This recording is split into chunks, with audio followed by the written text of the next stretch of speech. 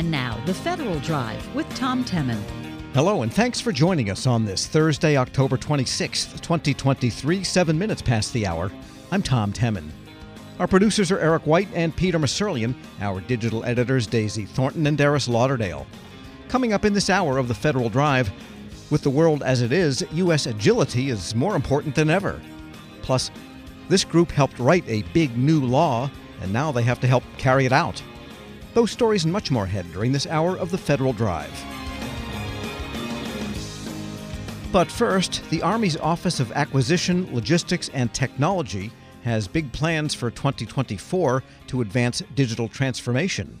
AL&T will focus on software modernization, achieving data centricity, and digital engineering, what the Army officials call building blocks of long-term success. For more about the software front, Federal News Network's Jason Miller spoke with the Deputy Assistant Secretary of the Army for Data Engineering and Software, Jennifer Swanson.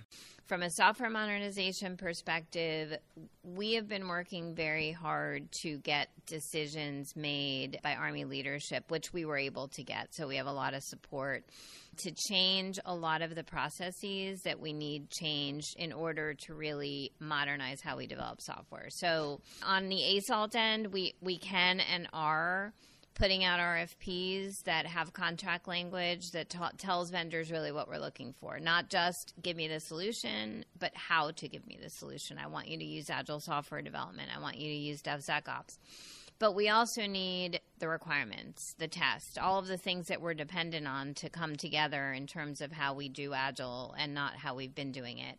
So I got to ASALT as DASA in May of last year, and I would say the first 9 months of that, 6 to 9 months, were spent really trying to figure out what are the obstacles that we have that we need help fixing. And so we're there, and that's huge because we have AFC now completely on board to write requirements in a different way for software, to enable Agile, to be in the sprints with us so that we refine those requirements as we go.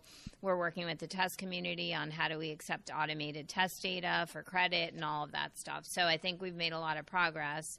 And, from an internal ASALT perspective, my team is writing playbooks and different things. We have an upskilling curriculum because we're trying to build the skills. So that's kind of where we're at with software modernization. RFPs are looking different, and that's not going to change.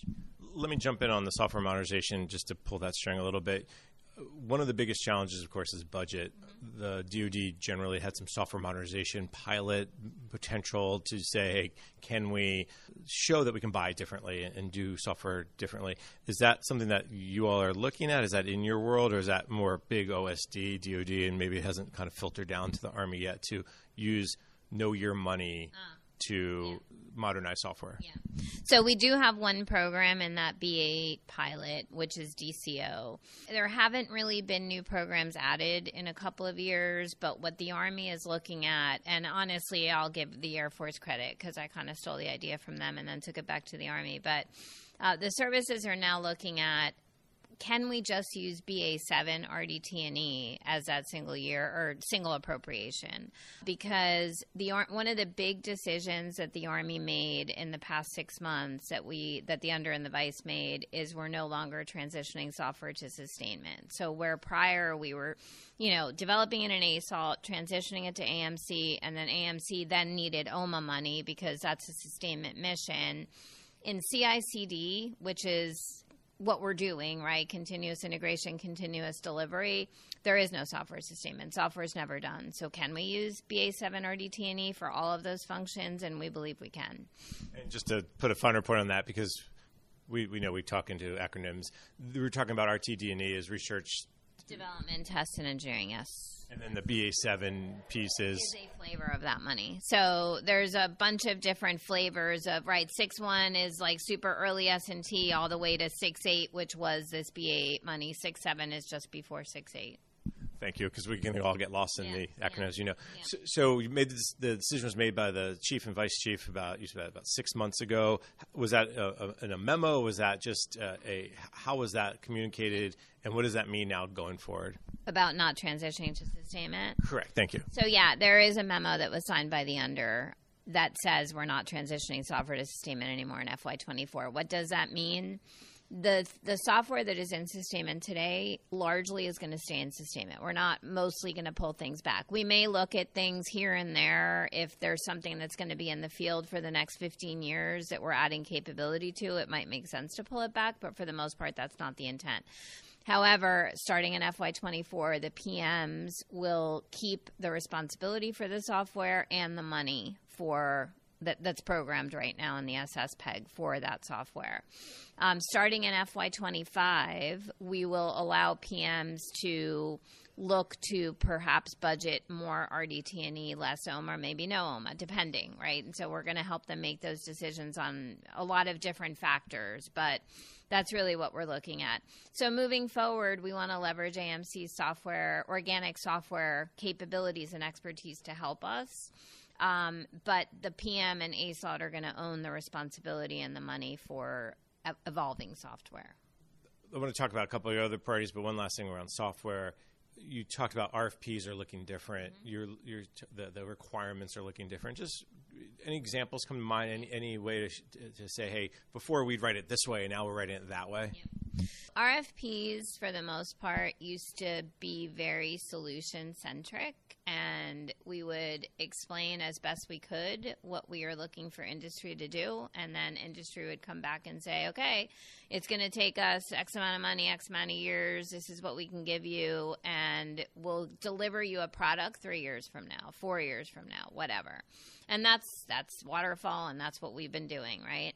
So what's changed? I would say that the significant shift in RFPs is we are no longer just asking, give me a product. We are also asking and evaluating during source selection phase, how agile are you, company? So we're going to use really hands-on evaluation techniques during source selection, and we're doing it right now for enterprise business systems convergence. That was the first RFP out of the gate that we modified to look this way, that says, okay, we're going to evaluate what you can give us, the product, but also we're going to change the requirements, and we want to see how fast can you adapt that software to our new requirements, because that's what we need, right? So we're evaluating the product, but also the ability of the company to be agile, and I think that's a very significant shift. The other thing is, I don't want something 3 years from now. I want it now. So we are requiring minimum viable products, right, which is part of agile software development. The frequency it depends. We're not going to say it has to be every 3 months. It has to be every week. But it depends on the product and the program. Software Pathway, which we are using now for many of our systems, it requires you to at least have one MVP a year. We want to do much more than that, though. So we're not going to settle for just one a year for the most part. There's so much more to talk about software development, because I think there's such a big piece, and we could talk, but I'll move us over. The third piece to the digital transformation, what's that look like, and where are you heading? Data mesh is where the Army is headed with regard to implementation of data centricity for programs. And that's something that we started last June, and we have made tremendous amounts of progress. So we're building a reference architecture. It's a 3-phase architecture. We're finished with 2 of the 3 phases, and we complete the 3rd phase in June. We have put out RFIs to industry for each phase, so there's been 2 RFIs that went out. And I'm really happy to say the second RFI, we got fantastic feedback from industry. So the first RFI, I'm not sure. I think they were like, oh, another RFI. So, here's a solution. Buy this box. But we had an industry day in April where we were very clear that the intent for this reference architecture is it's going to be included as requirements in programs. So when we start putting out RFPs, once it's done, they will require compliance with the reference architecture, because that's the only way we're going to be able to really get to data centricity and data mesh. Jennifer Swanson is the Deputy Assistant Secretary of the Army for Data, Engineering, and Software, speaking with Federal News Network's Jason Miller. Check out Jason's story at federalnewsnetwork.com. Still to come, they helped write a big new law, and now they have to help carry it out. This is the Federal Drive with Tom Temin here on Federal News Radio, part of the Federal News Network.